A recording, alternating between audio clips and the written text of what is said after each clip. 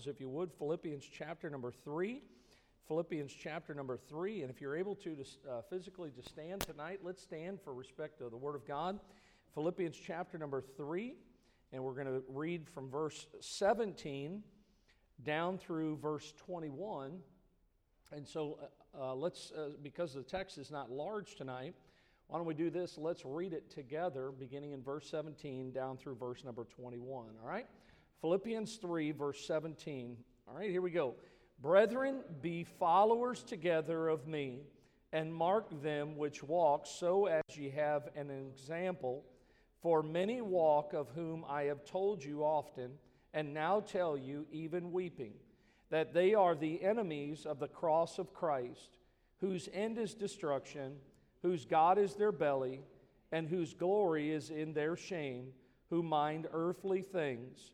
For our conversation is in heaven, from whence also we look for the Savior, the Lord Jesus Christ, who shall change our vile body, that it may be fashioned like unto his glorious body, according to the working whereby he is able to subdue all things unto himself. And shall we pray? Lord, thank you for the time that we have tonight to be here. Pray that you'd bless your word. In Jesus' name we pray. Amen. You may be seated. You know, I know that as we have been studying through the book of Philippians, that to me, it's been a joy, and I realize the series deals with having joy in the journey.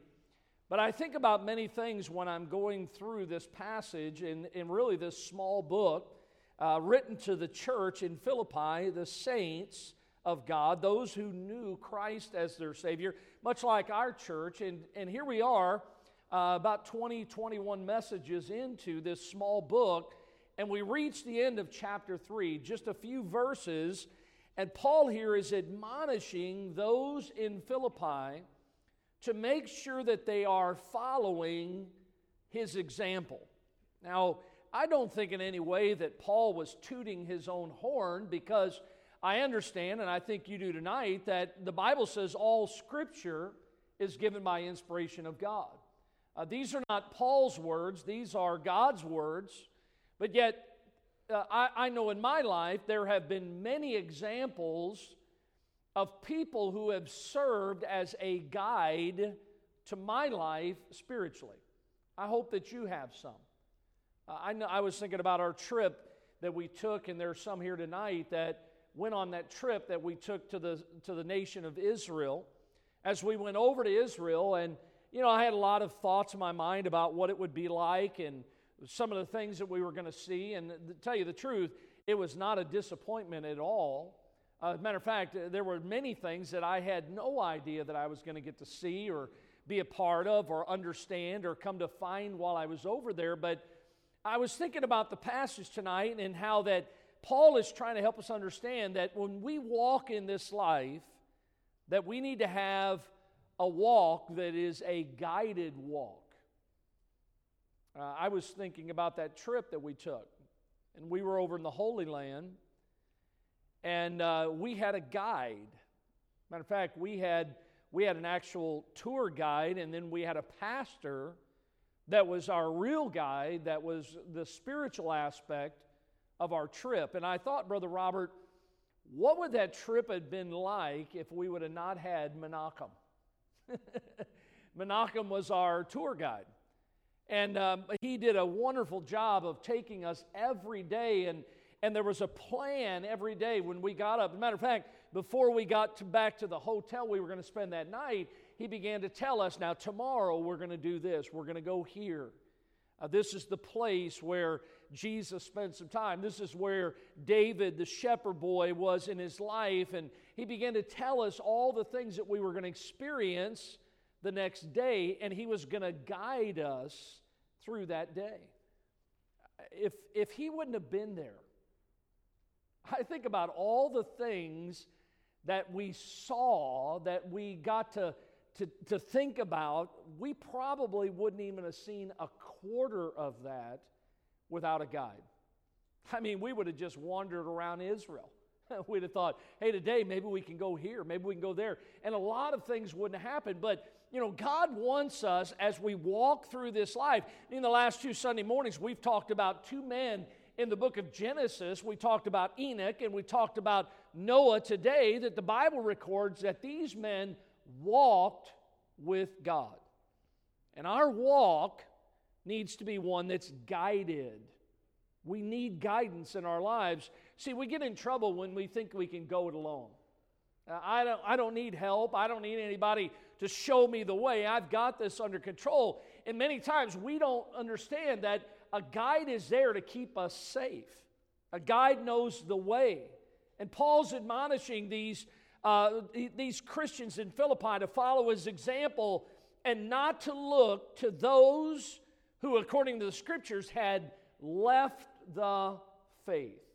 There's a lot of folks out there that start well, and they run the race, but somewhere along the way, they get off course. They've left the faith. Paul says, don't put your eyes on those that have left the faith. He says, follow the good examples in your life.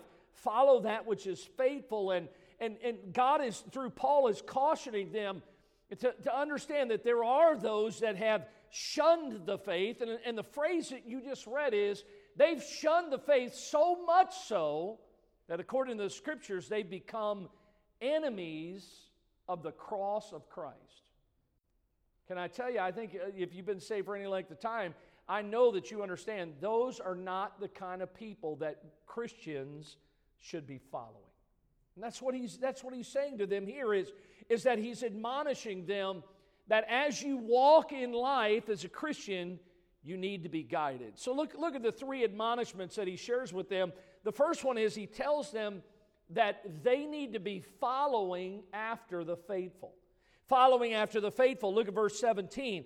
Brethren, be followers together of me, and mark them which walk, so as ye have us for an ensample. He's saying that we need to follow those that are trustworthy, those that are reliable. I mean, when you study the Word of God, you find many great examples. Moses in his day was faithful. Joseph was faithful to God. David was faithful. Daniel was faithful. The greatest and most supreme example of faithfulness is the Lord Jesus Christ. What did Jesus say over and over again? I must be about my Father's will. I must work the work of Him that sent me. Not my will, but thine be done. That's the example that we need to follow, that which is faithful. You know, somebody said that you can describe, and we see this a lot among Christians, but somebody said that Christians are like wheelbarrows. They must be pushed. They're like canoes. Some Christians need paddling. They're like kites. They must be kept on a string. They're like footballs that you can't tell where they will bounce next. Some Christians are like balloons. They're full of wind and ready to blow up. Some are like trailers. They must be pulled. Some are like lights. They go on and off. Some Christians are like kittens. They're content when they're petted. And some Christians are like the North Star. They are there when you need them. They are dependable and they're faithful.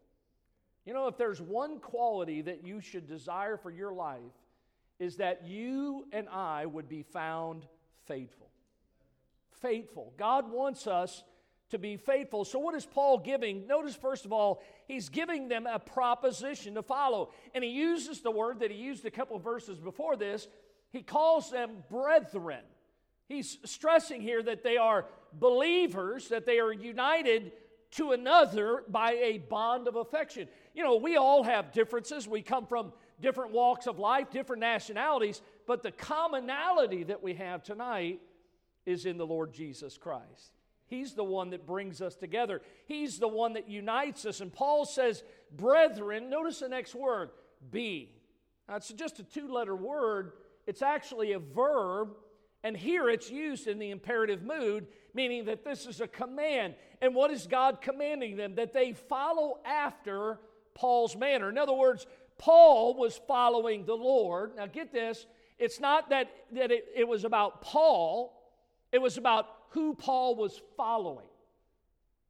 You ever try to follow somebody in your car? And from time to time, you hit a light or something, and you're like, are they still up there? Where are they at? And you're like stressing out. I think we lost them. And Paul says, look, you need to follow me because guess what? I'm following after Christ. I haven't got off the pathway that God has for each one of us. I'm not an enemy of the cross of Christ. I'm following the Lord Jesus Christ. And he's saying here that you and I need to be followers of him. 1 Corinthians 11:1, be ye followers of me, even as I also am of Christ. When he says followers together, he's literally saying that you and I need to be an imitator of others, following him as he follows the Lord. It wasn't uncommon, and you can find it in many of Paul's writings, for Paul to encourage his readers to follow his example. Here's another example, 1 Corinthians 4, verse 16, wherefore I beseech you.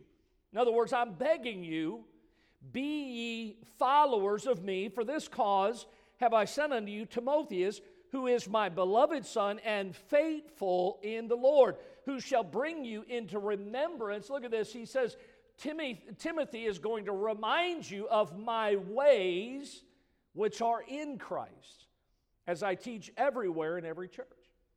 He says, look, don't take my word for it. Timothy's been with me.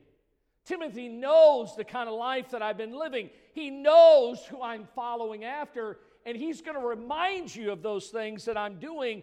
Paul's saying, look, follow me as I am following the Lord. So what is he giving to the church in Philippi? He's giving them a proposition to follow, but then notice that his life, secondly, is a pattern to follow. The word the Bible uses there is the word mark. Now here's what the word deals with. It means to look at, to observe, to contemplate, to fix your eyes upon, to direct your attention to. Now, again, I didn't watch it. I'm not a big fan. Some of you might like horse racing. But they had the big, the Belmont or whatever it was that they had in this horse that was unknown, just won the Triple Crown. And I've watched a little bit of horse racing. I'm going to tell you something. They train those horses and they put the blinders on those horses because they don't want those horses to look over and see the other horses. They want the horses to look straight ahead. They want them to fix their eyes on the goal, on the prize. And this is exactly what we need is we need a pattern for our lives. And Paul was encouraging the believers to look to those who that even in his absence, Paul says, there are those around you that even when I'm not there, they're still following the Lord. You know, when I was out in California and I was a part of the Bible college scene, I always thought it was interesting that every year, at the beginning of a brand new school year, I saw something happen every year. Just because it's a Bible college doesn't mean that you don't have a few ornery people and a few people with evil intent, even in a Bible college. And I remember that as we were there, I never saw anybody holding a sign up going, hey, I'm wicked, come be my friend. But you know, it was amazing how people would gravitate to those people without them holding up a sign. And we have to be careful about the pattern that we're following. The word that he uses here is the word example. And he says, look, you need to be following after Christ. Look what the Bible says in one chapter over, Philippians 4 and verse 9. Here's what he says. Those things which ye have both learned and received and heard and seen. What's the statement? Seen in me. What's the very next word? Do. What does the Bible say? Don't just be a hearer of the word, but be a doer. Again, going back to college, you can sit in a college classroom, You can hear all the teaching, you can gain all this knowledge, but if you don't do something with it, what good is it? God saved you. You have to be careful about who you're following after. Be careful about the pattern that you're following. Because watch this, if you start following the world, guess what? It isn't long before you're going to start doing the things of this world.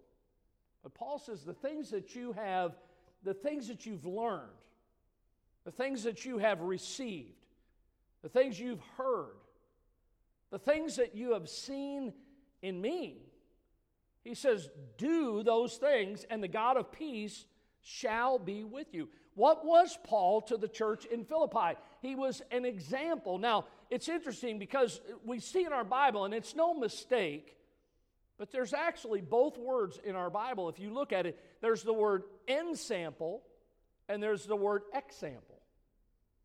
Now, it's not like God's playing games.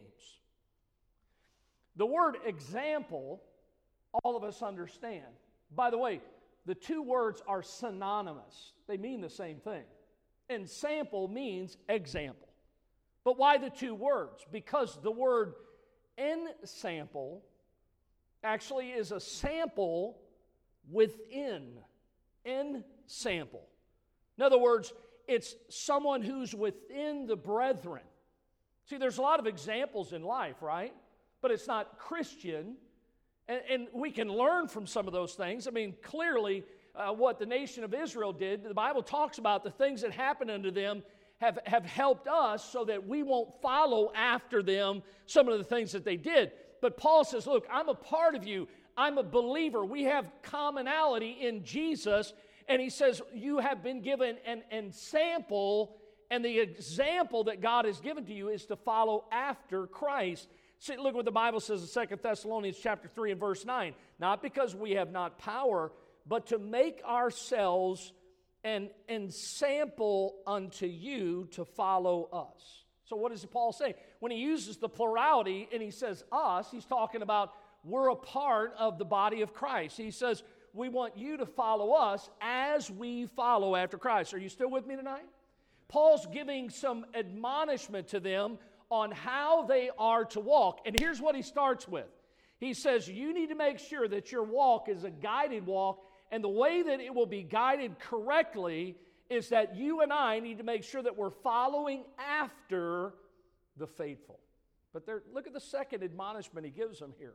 Right here in the text tonight, you can't, look, if you're reading as you read tonight, you can't get around this. Okay, now look at the second admonition. He says, secondly, they need to be fleeing from the foe. Do you understand the word foe? What's another word? Enemy, right? Right in the passage tonight, right in the text. These are people that are not your friends. They're not following Christ. They're doing their own thing. They're trying to lead God's people astray. Look what it says in verse number 18. It says, for many walk, of whom I have told you often. This wasn't the first time. He says here, and I now tell you, even weeping, that they are the enemies of the cross of Christ. Paul's warning them. Now listen to what he's saying, because here's what he's saying. Look, these aren't people that are openly doing this. You know, there's a lot of people that are very deceitful in the way they do things. Probably the greatest group of folks would be politicians. But I know a lot of Christians who do things not openly but deceitful. Paul says, look, these are people that are not openly evil. They've disguised themselves. They appear on the outside to be spiritually minded people. But he says that they're totally different on the inside. Look how he described them to the church in Corinth in 2 Corinthians 11. For such are false apostles, deceitful workers. Now watch what they do. Transforming themselves into the apostles of Christ. And no marvel, for Satan himself is transformed into an angel of light. Therefore, it is no great thing if his ministers also be transformed as the ministers of righteousness, whose end shall be according to their work. Now look, I understand tonight from the passage, and I'll show you in just a second, this wasn't something Paul delighted in telling them. From time to time, you just have to listen. It's for the betterment of the body of Christ. And sometimes it's not a pleasant thing, but notice what Paul says here, because as he's telling them in verse 18, he says, and now I tell you, even weeping. Paul's saying this is not an easy thing. Look, we should never take joy in the fact when somebody goes off in the wrong direction. We should never say, yep, told you so. I knew that was going to happen. As a matter of fact, Paul's heart was heavy about it. Why? Because these were people, back in Philippians 1, he described how some indeed preach Christ, even of envy and strife, some also of goodwill. The one preached Christ of contention, not sincerely, supposing to add affliction to my bonds. Many believe that the people that Paul's talking about here, that he's warning them about, were actually at one time, they were members of the congregation of the church in Philippi. Now, I don't know if I can completely prove that, but I have known in my own life people who used to be a part of a church that I was a part of, and because they have decided to go their own way, they no longer are a part of that body of believers. They really have set themselves out there, and it's important that we see this, that Paul was giving them some examples to avoid. He says these are people that are not openly evil. They have disguised themselves. They appear to be spiritual, but they're really not. And he says these are examples to avoid. Now look, he was telling him, follow me as I follow after Christ. He says, follow the faithful, but he says there are some that are the wrong kind of examples. You've got to avoid those. And look at secondly, not only some of the examples to avoid, but he gives some exploits of these people that we need to avoid also. Because when you think about their accomplishments, Paul warns them of these people and their bent to destroying things. That's exactly what they do. Look at 1 Timothy 6:5. The Bible says there, as he writes to Timothy, perverse disputings of men of corrupt minds and destitute of the truth, supposing that gain is godliness, from such withdraw thyself. Now go look back in verse 19. Look what he says here in the passage. Whose end is what? Destruction. Whose God is their belly, whose glory is in their shame, who mind earthly things. Notice, their end is destruction. He describes here that their God, little letter G, is their belly. He says their glory is not in God, it's in their shame, and their mindset, you know what they're focused on? Things of this world. The Bible clearly tells us to focus on that which is above and not which is on this earth. Look at Peter says in 2 Peter 2:1, there were false prophets also among the people, even as there shall be false teachers among you, who privily shall bring in what kind of heresies? Damnable. Even denying the Lord. Notice that next statement, that did what? That bought them. And bring upon themselves swift destruction. It's amazing how some people, by the way, we never need to say, well, I knew that was going to happen. It should never be a matter of pride. As a matter of fact, it's by the grace of God that it's not us. We understand tonight that there are some, even as Peter says here, that there were among you who privately, they bring in damnable heresies, they deny the Lord that bought them, and they bring upon themselves swift destruction. So he says, look, there are some examples. As you're following the faithful, you've got to flee from those who are trying to lead you in the wrong direction. By the way, you ought to be thankful that you have a pastor that if the Lord would lead me, that I would say to you, you need to avoid this, you need to avoid that person, because understand tonight, the only person we ought to be following is Jesus. The only person. Folks, I'm not even asking you to follow me. Now, if I can say it in the words of Paul, if I'm following the Lord, then follow me as I follow Christ. But tonight, it's not to be like me, it's to be like Jesus. We need to be following the faithful. Paul then says you need to flee from the foes. There are enemies out there who are enemies of the cross of Christ. Now, look, it's not all bad, but aren't you glad when somebody puts a sign up that says bridge out? I mean, I'm glad somebody put a sign up so that I don't drive right off of that into the ravine and my life is over. And I'm glad when the warnings come. But look, what good is a warning if we don't heed it? So Paul says, follow the faithful. He says, flee from the foe. And then look at his third admonition tonight. His third one is that we need to be focusing on the future. Focusing on the future. Look at verse 20. The Bible says, for our conversation is in where? It's in heaven. Now look, first of all, he's saying we've got to focus on glory. We've got to focus on heavenly things. Now, a lot of times when you study the Scriptures, the word conversation usually means a manner of living. But here in the passage tonight, the word conversation actually deals with the commonwealth of our citizens. In other words, what he's saying is that our lifestyle is connected to our citizenship. And our citizenship is not of this world. We are citizens of heaven, are we not? Look, we need to understand that this is why we need faith, just like Abraham, because our destination is a city that we have not yet seen. And look what the Bible said about Abraham in Hebrews 11. By faith, when he was called to go out into a place which he should after receive for an inheritance, notice, obeyed. And he went out, not knowing whither he went. By faith, he sojourned in the land of promise, as in a strange country, dwelling in tabernacles with Isaac and Jacob, the heirs with him of the same promise, for he looked for a city which hath foundations, whose builder and maker is who? Is God. Look, he didn't know. By the way, we just know that we have the promise, the certainty that one day we will be with the Lord.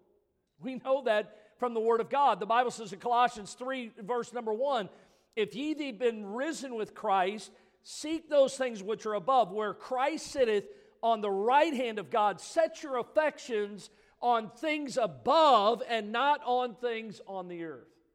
This story was told about one lovely moonlit night. There was a grandfather and his very small granddaughter.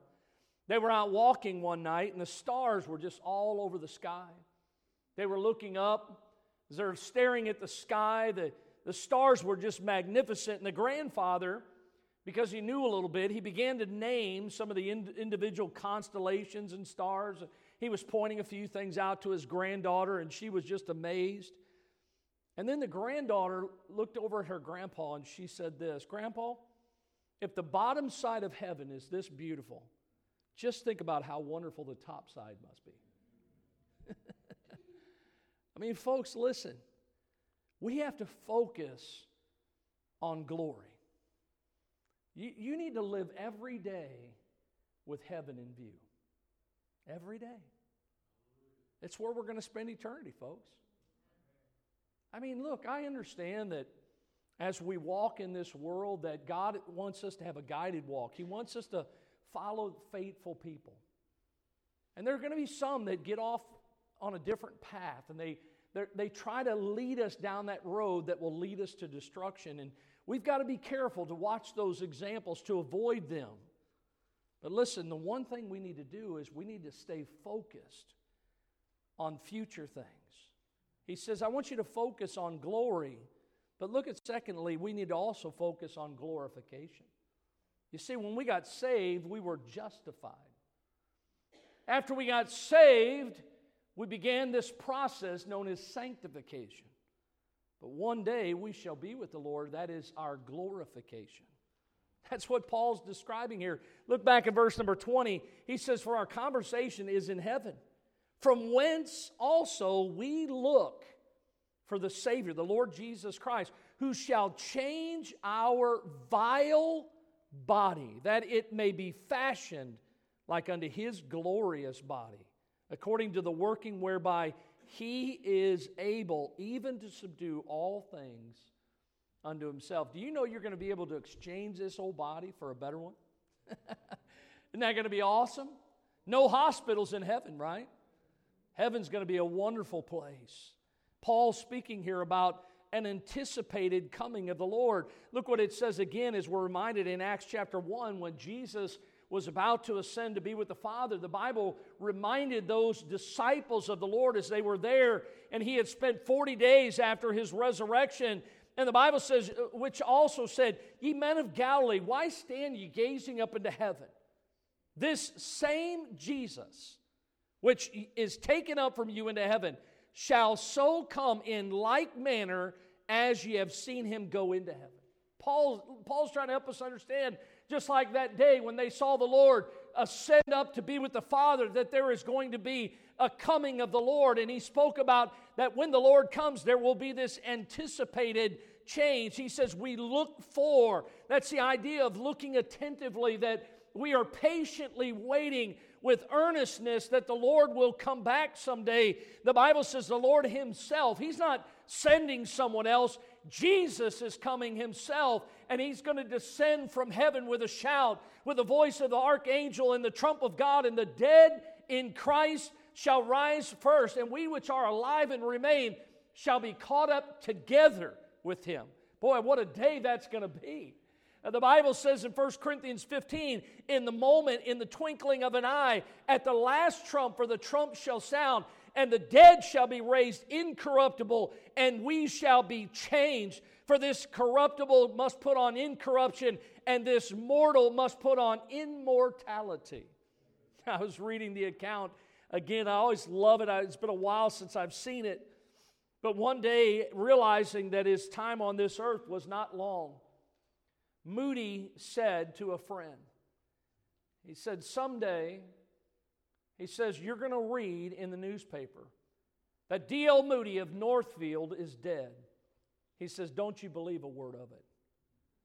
He said, at that moment, I shall be more alive than I am now.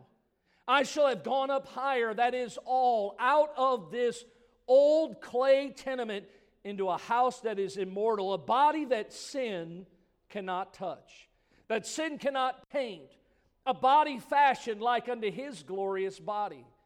Moody said, I was born in the flesh in 1837, and I was born of the Spirit in 1856. That which is born of the flesh may die.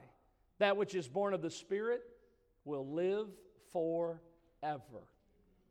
Moody says, listen, what a day that will be. He says, listen, I know the Lord's coming back. I know the Lord's coming back to take us to heaven for all of eternity. And look, folks, we have to understand tonight, as Paul was trying to encourage those in Philippi, I know sometimes we get weary in the daily battle, but don't lose faith in God. Keep living for Him. Keep trusting that He will guide you. The songwriter said, He's coming soon. There's no doubt. I'm going to leave this world with a shout. Sin will be gone and things will be right. Keep looking up. He may come tonight. Do you know that today could be? Honestly, the Lord could come back today. God wants us to have a guided walk. How are we going to have a guided walk? We've got to follow the faithful. We've got to flee from the foe, and we need to focus on the future. What a wonderful admonition that He gives to the church that God has given to us tonight. That if we're going to have the right kind of walk, it's got to be a guided walk. Let's bow our heads tonight.